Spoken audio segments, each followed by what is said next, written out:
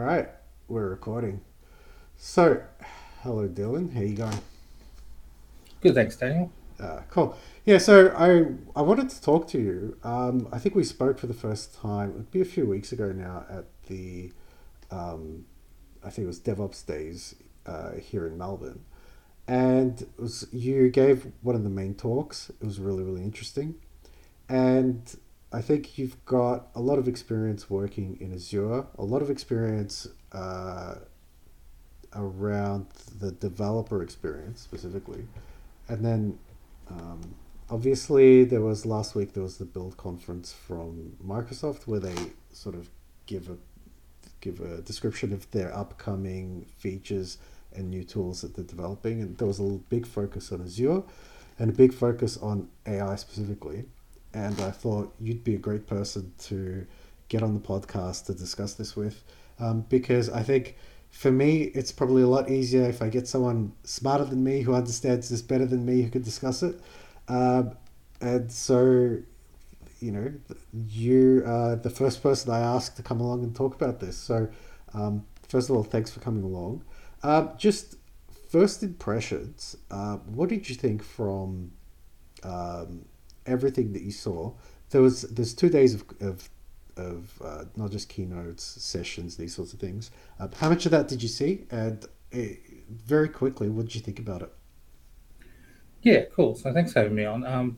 So Build went for about 3 days, and yeah, there are definitely some real big themes coming out of Build. So the biggest one, of course, being OpenAI, large language models, and copilots, which seem to have just sprung up in every application that Microsoft's doing, but obviously through Azure. So with kind of the different AIs all being kind of based and hosted through Azure. So there was a lot of cool announcements. They've got a Copilot framework now, which is going to allow people to build plugins and things like that, which will work across all the different Copilots that are spread through the Microsoft products. It also helped people stand up their own Copilot, so kind of have a Copilot inside your business that understands your business context and has access to your data and things like that. Um, but moving on from the AI stuff, there's also a lot of really cool stuff coming out around the developer experience. So this is kind of things like DevBox, so having a virtualized developer environment, and also Windows Dev Home, which is kind of a way of maintaining your developer kind of ecosystem on your machine and being able to move that to other machines, streamline setting things up, uh, do all your packages and stuff like that through the new Winget interface. So yes, there's a lot of cool things coming out, and a lot of it's kind of available now, and some of it's available in a couple of months. Yeah, maybe we could talk about the thing, I think the most interesting thing that you started with, which is all of these little co-pilots that people are going to be able to build in their applications and sort of attach themselves to these frameworks. So um, I think, uh, well, maybe I should start with asking, um, do you have any idea about what the developer experience is going to be like? I know I've seen you on your, we should probably add, I've seen you on your Twitch stream where you're developing a chatbot. Um, I personally don't have any experience. So suppose maybe picture someone with developer experience. They haven't necessarily um, maybe they have some experience with a particular cloud, Azure, AWS, whatever, um, and they want to um, they want to plug themselves into this framework. I know they didn't. I'm not sure if they gave specific details. I haven't yet seen the session with Mark Rasinovich where I think they build out one of these bots. But what do you think it's going to be like for a developer? And I sort of see it like there's going to be a sea of these things every just as we have an app for everything, every company that wants to interact with their clients is going to have an AI bot, and you're just going to ask this thing whatever it is any particular business is selling. They're going to be selling it through one of these bots eventually. Yeah. Yeah, so there's going to be kind of two modes to this. So there's going to be um, kind of a low code mode to start with. So that's so there's an Azure AI Studio that they come out, which is kind of a web based studio as part of the Azure platform. And that's going to be like if anyone's had you've had experience with Power Apps or anything before, but they're kind of low code, what you see, what you get type interfaces, allow you to build very simple kind of experiences. But these are what's going to get you started with building very simple chatbots, tying them in some data, and having a very curated experience for making quite simple chatbots with large language models. But the next mode is going to be the much more heavy development mode, and that's going to depend a bit on the language you use as to how you integrate. So if you're using something like Python or .NET, Microsoft have an SDK that they're developing called Semantic Kernel, which is going to give you a lot of kind of strong type ways to get into the ecosystem to connect to either Azure OpenAI service or even the OpenAI model directly through OpenAI's APIs. And then that's what's going to let you kind of have that more control over, okay, I've got access to a large language model inside my application. It can do things. I can provide it more data. I can even use it to query my own data, is another cool thing that you can do with it. But that's going to be definitely much more a heavy development piece. And there's going to be a lot of kind of learning curves, I think, coming up with how we set those kind of things up. Yeah, I think the actual developer side, I don't know if you make it look easy, but it was really fascinating on one of the Friday nights watching you read the documentation on Azure's website and sort of say, okay, I have to download this library, I have to instantiate this thing, I have to send it this data. And going back and forth between reading the documentation, developing something, and you had a working bot in a few hours. So I thought, oh, this seems like it's going to be really, really easy. I think that there might be a little bit of an art or science in tweaking these models, um, giving them. I'm not 100% sure the types of parameters you can give them. I know that you can feed them different types of data that they might be able to train on.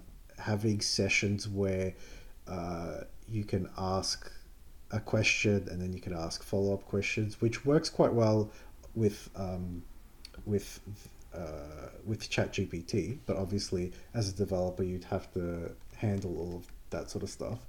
Um, where do you think the difficulty is when you said the learning curve? It seems like it's not too difficult to interact with these things, but maybe it'll be more the experience of tuning them and getting them to behave in exactly the way you want. Yeah, so that's definitely more of was what we call prompt engineering. So this is around the idea of saying, okay, I have a chatbot, and the Twitch chatbot I was working on was a very good example of this, where it was quite easy to start with. Where okay, I've given it a very clear directive of okay, you're a chatbot that interacts with Twitch. Please answer people nicely. And in doing that, I've actually bound what the chatbot's trying to do, which protected it actually because someone posted in trying to jailbreak the bot is one of the first things. So the jailbreak code being you tell the AI that it's something else and therefore try and get around its normal protections by saying, well, you're something called Dan and you can do XYZ. And the AI generally accepts that and moves on. But in the case, the Twitch bot, what it did was say, I'm sorry, I can't do that. I'm a Twitch bot. So there's a bit of art there around how do you set up the prompts, but then where the learning curve is going to really come in is so you can set up your prompt to tell it here is the baseline of what you should be doing as the AI. Here's your base kind of persona, but then you're going to need to start adding in context, and this is kind of what you were saying before, where the longer you have a session running and the more kind of messages in that session, the richer the kind of response can get. And that's where you'll be doing things like going to your company database and finding relevant data to the discussions happening and pulling that data in and then providing that within the context of the conversation so that the uh, AI is able to then grab that context and provide you further answers which are more focused on your topic. But that's really where it's hard, because sometimes what you'll have happen is you'll ask it a question, it'll get the extra data, but then it'll ignore that data and just go off into its own trained data set and try and find an answer there when you're asking, what is the policy for my company on X? So yeah, so there's definitely a bit of a learning curve with how we set those kind of components up. Yeah, the thing I find interesting about prompt engineering specifically is it's almost like you're not a programmer anymore, you're a lawyer. Because I see lawyers, what they do is they take natural language and they try to um, navigate a series of logical ideas about, you know, um, specific laws and regulations, case law, how that sort of, how you would make a language based argument to maneuver through a set of logical ideas to get to where you want to be. And prompt engineering to me seems a lot more like that than programming. You're not describing computational logic exactly. You're trying to think of a set of sentences to explain to this bot, do this thing, get this piece of information, um, ask this specific question, uh, and we're still doing it through this natural language. I think it seems really, really different. And I wonder if it's going to be a very different group of people eventually who become experts at prompt engineering compared to the developers developing applications. Because to me, it seems like something very, very different. Have you thought about this? Yeah, it's actually a really funny. That's a really good analogy with the lawyer there. But I was talking to someone from Microsoft last week about this kind of prompt engineering and all this stuff, and what they've said is that in their some of their examples that they give out to different people, the majority of the language that's used inside their examples isn't programming code; it's English, because they're actually having to write so much English natural language to explain to the AI what it's meant to do and set up all those prompts. And I think you're right. It's going to be a different set of engineers that are really good at tuning these systems to get the best out of them. And I think where you're going to have the merge between more traditional developers and these more kind of prompting kind of AI developers is around integration. So the bot needs to get something, and that's where it leaves its context, and it's going to need developers who are very strong in kind of back end development to be able to then say, okay, how do I give this system safe, secure, reliable access to another system? So I think there's definitely going to be kind of that new tier almost of developer. So you're going to have your front end developer, you're going to have your back end developer, and soon you'll have your kind of AI prompt developer. Um,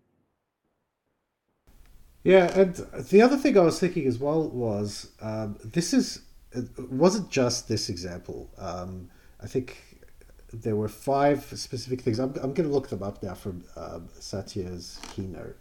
Five important features, but I couldn't think of what the equivalent sort of services are from AWS. I'm sure that they've got, especially for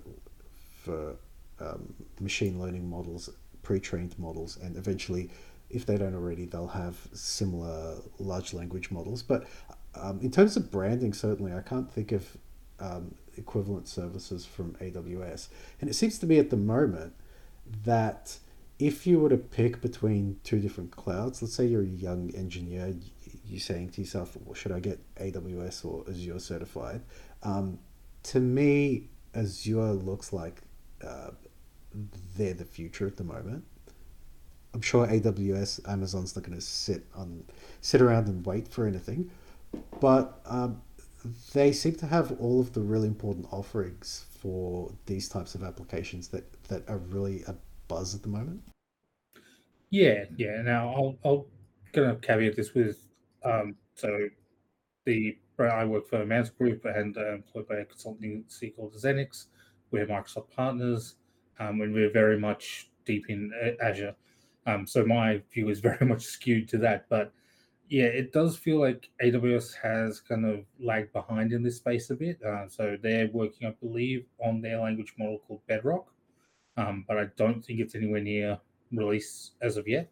And the other competitor is GCP, so Google, with their Bard system, which again is still trailing behind kind of the GPT and OpenAI stuff. But that being said, I mean, OpenAI has their APIs available to essentially whatever cloud you're running on. Though to be aware, if you're using OpenAI's APIs, um, they will take the data that you send them and use them in their training sets, which is an issue with, I believe it was Samsung had a problem where their engineers put a whole heap of their source code up into the OpenAI's ChatGPT effectively. So now all of their source code is part of the training model for OpenAI. So they were less than happy about that happening. Um, Yeah, I think that was a big deal in the news. I'm sure that there are going to be ways around this. I'm sure that Microsoft or other people will give special either on-prem versions of this or the models that are isolated where you have a promise that when you feed this data that the model that you've trained is going to be your specific model. It's not going to go elsewhere. These sorts of things. I think in the case of Samsung, it was just that it's new and people aren't used to it and they're not used to these sorts of problems. But interestingly, I I did note that they kept going on about safety, and they said it every third sentence, so it was really conspicuous. I guess this is an example of that safety where you're speaking to the bot, and the bot's basically copying down everything you're saying, um, and it might be part of someone else's response later on. What did you think of safety? Are you one of these people that's concerned that large language models will eventually turn into Skynet and take over?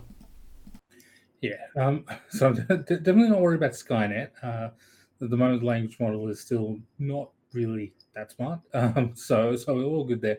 I am still concerned with safety, but it's more around kind of data safety. So this is around providing, so one, businesses being able to use these models without their data being leaked out into the model. So for example, Azure's OpenAI service has that built in where it will not send any of the data that you've sent in prompts or in the completion data to the model to be trained.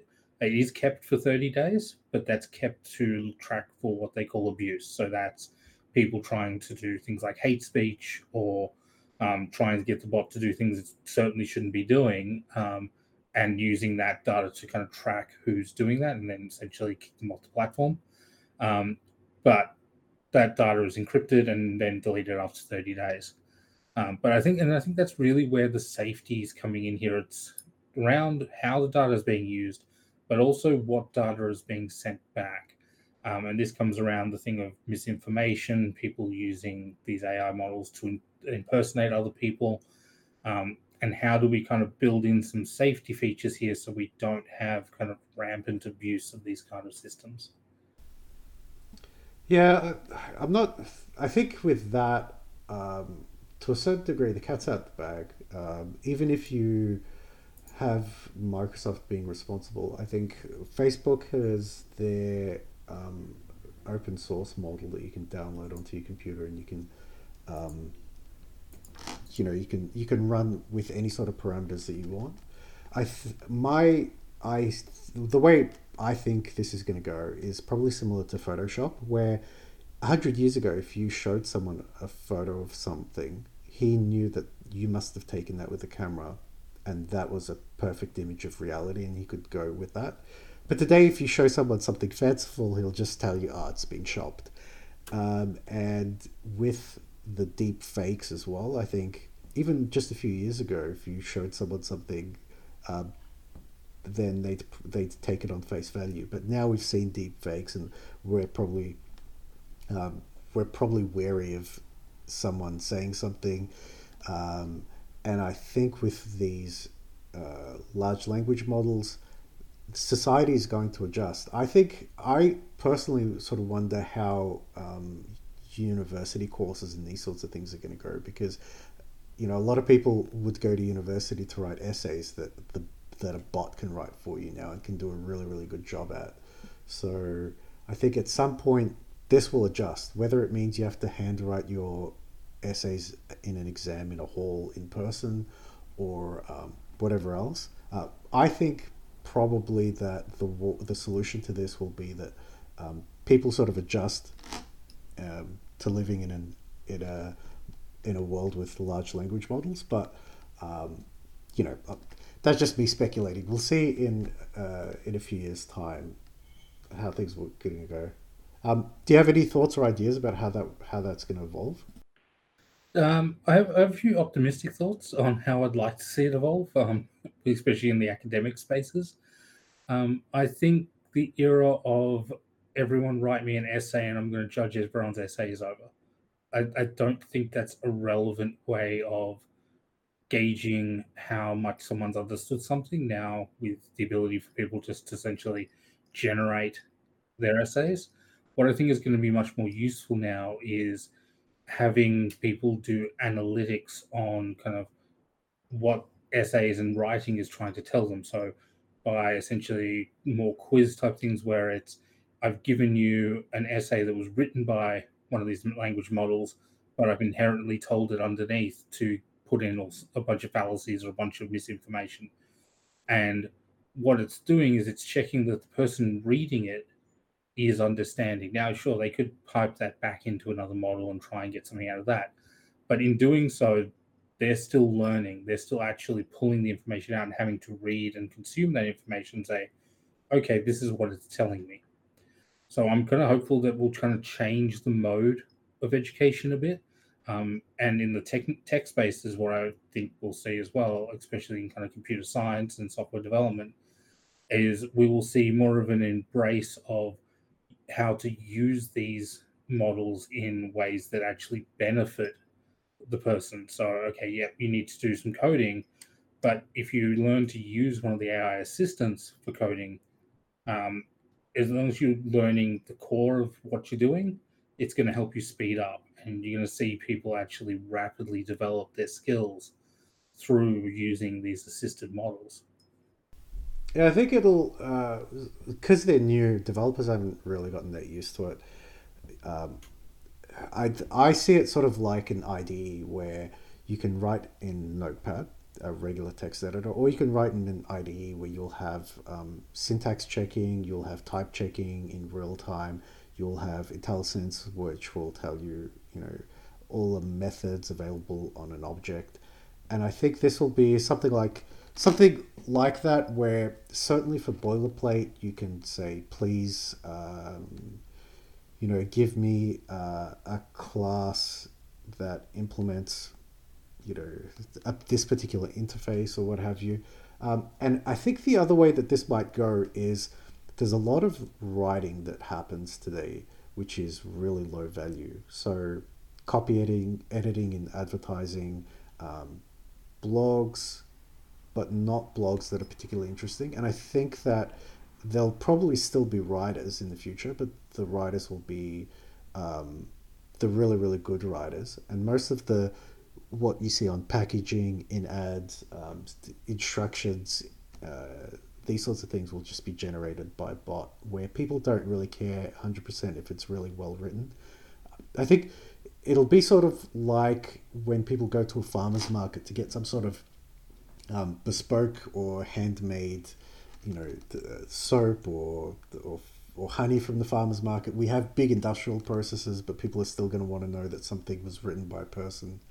Um, yeah, this is my sort of speculations.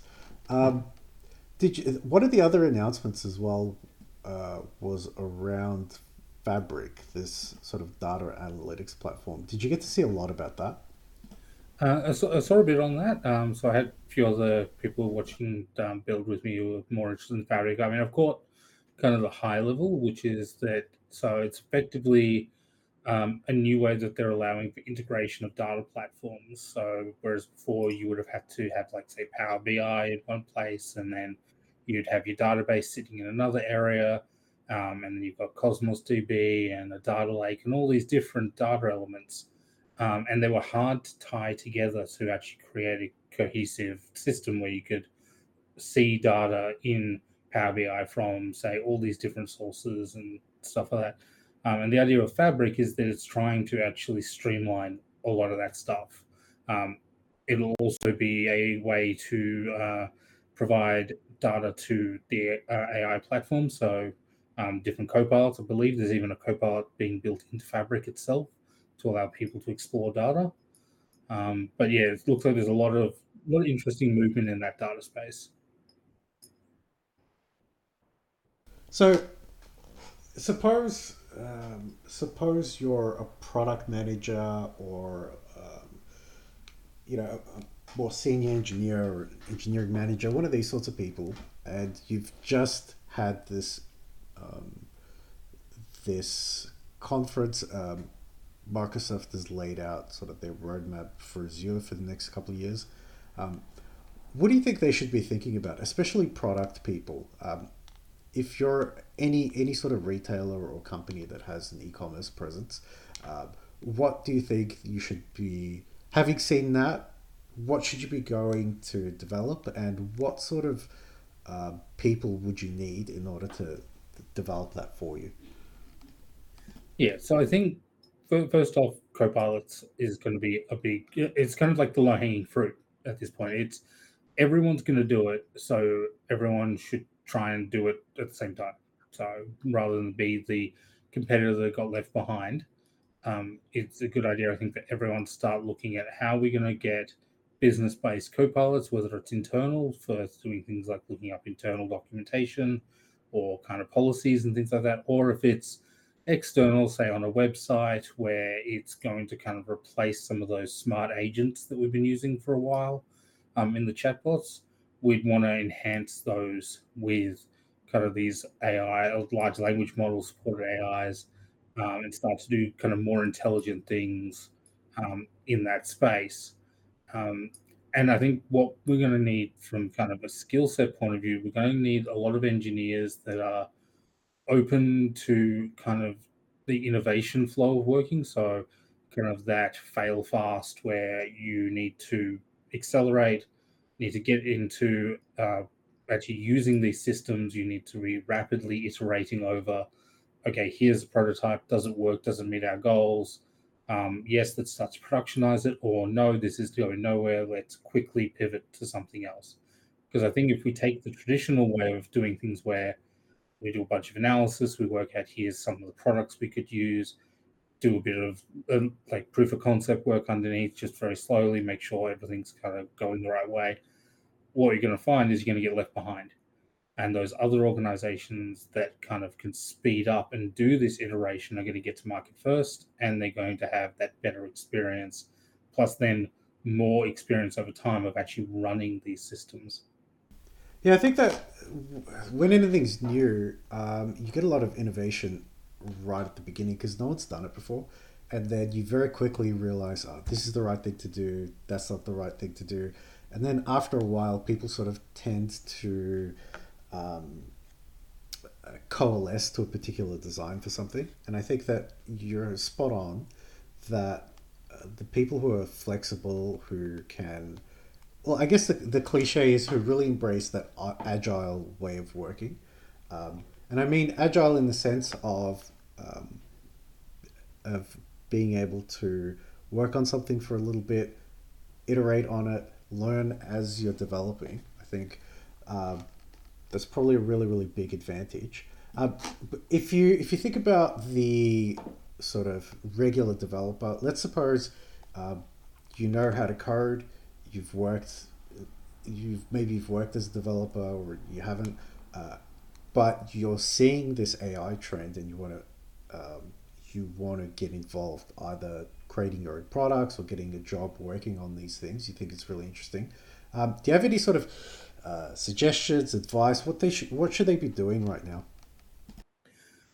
So my advice on it is to play around. So if you've got access to any of the language models, it's always good to kind of experiment, play around, If money, like if you don't want to be paying for them, which is totally valid, there are now pretty passable models that you can download and run locally, which I think we alluded to earlier. So the Facebook ones and stuff you can actually download. So you don't actually need to kind of have an outlay of cost to this, which is really good for learning these concepts. So I think definitely getting your hands dirty a bit is a really good way of learning some of these, engaging with other like communities. There's now a ton of people in the tech community who are now speaking about this stuff, going to meetups. I wouldn't be surprised if there is kind of new meetups that start up, just for user groups of doing this AI stuff. So definitely keep your eye on that if you want to meet other like-minded engineers. Um, but at the same time, there's going to be a lot of stuff happening. It's going to be really fast and it's going to be a huge torrent. So I think it's also important for developers to know that it's not a race all the time. Like, yeah, people will be racing to get stuff out, but um, it's good to take your time with some of it. Sometimes you don't want to end up in a space where you're trying to learn 50 million things and do your day job, and it kind of get overwhelming. But it's also a bit of a call out to the organizations with the developers, saying that the developers are going to want to learn this stuff. This stuff is going to be interesting. It is going to reshape parts of businesses. And there needs to be space made for that kind of learning to happen within organizations, not just to rely on developers to learn it on their own out of hours type thing. Yeah, I think I always say this, but when you're working as a software developer, it's one of those things that's different to other jobs. You need to be developing yourself the whole time as well, learning about new technologies, doing something different. I think it's really really important to stay current, and I think in terms of um, creating an environment for developers. It has to be part of your focus to have that sort of training, whether it's like actual training, giving people time and space to develop something new. And especially if people show encouragement, I think, or, sorry, if people show initiative to encourage that. So, yeah, I guess what you said, spot on, I think. I think there's a lot of hype around this. It's sort of the next Bitcoin. And I think, unlike Bitcoin, it looks like this might really turn into something interesting. Um, so yeah, just before we go, I was kind of curious about you recently got into streaming your programming sessions on Twitch. Um, how did you decide that's what you wanted to do, and how have you found it so far? Do you get a lot of feedback from people? Is it um, do you I was just curious. How have you gone with it so far? Yeah, no, so yeah, it's been interesting, interesting trip so far with so starting up live coding. So I've kind of done it in a bit of a response to wanting to do more community engagement, and I used to a long time ago do gaming on Twitch and stuff like that, and I found the community there really good. Um, but what I found is that a lot of the development that's done on Twitch is either game development or it's kind of more the pre kind of someone's done a bunch of research and they've then showing everyone, oh, here's this cool thing I built and copying pasting code over that they built earlier and things like that. And what I was really wanting to do was to give a way of showing people what the development cycle is really like what is DevOps, for example. So I'm doing a lot of DevOps work where it's not just, oh, I'm making a thing. It's I'm making a thing, but I'm also deploying the thing. I'm also deploying the infrastructure. And it's a look of how that goes when, like, how do you research it? What happens when things break? How do you deal with the fact that, okay, I've done a bunch of work, I've come back to a week later and I now need to refactor a whole heap of it. And it's giving that kind of realistic, or what I think is a realistic version of what developing and DevOps and platform engineering is today. Um, so far, I've had some streams which have been better than others. I'm definitely getting more engagement off the AI streams. I think they're more interesting because they're a bit more interactive. But still in the early days, but it's slowly getting there. But yeah, so if anyone wants to jump on. So I stream Monday nights, kind of 8 p.m. to 11 p.m. Australian Eastern Standard Time. And you can find me as DMC as a service, all one word, which, funnily enough, has tricked a lot of people to think that I'm DMCA as a service. They read the double A. So a few people said I'm not sure about that, but it's no double A. So it's just DMC as a service. All right. And along with Twitch, actually, where else can people find you? Where are you most active in terms of social media? So I'm active on LinkedIn. So find me at Dylan McCarthy on LinkedIn. And also I'm on Twitter, again, using DMC as a service as my Twitter handle. So yeah, I'm usually pretty active on those spaces. And I have a blog, which hasn't been touched in a while since I've started Twitch, actually. But that's DMC as a service .dev. All right, cool. And at the moment, these things are going to SoundCloud. So I'll have all those links on the SoundCloud page and in the RSS stream for the people if you're listening with a regular podcast player. So cool. Thank you so much for coming on. I had a really great time chatting about this stuff.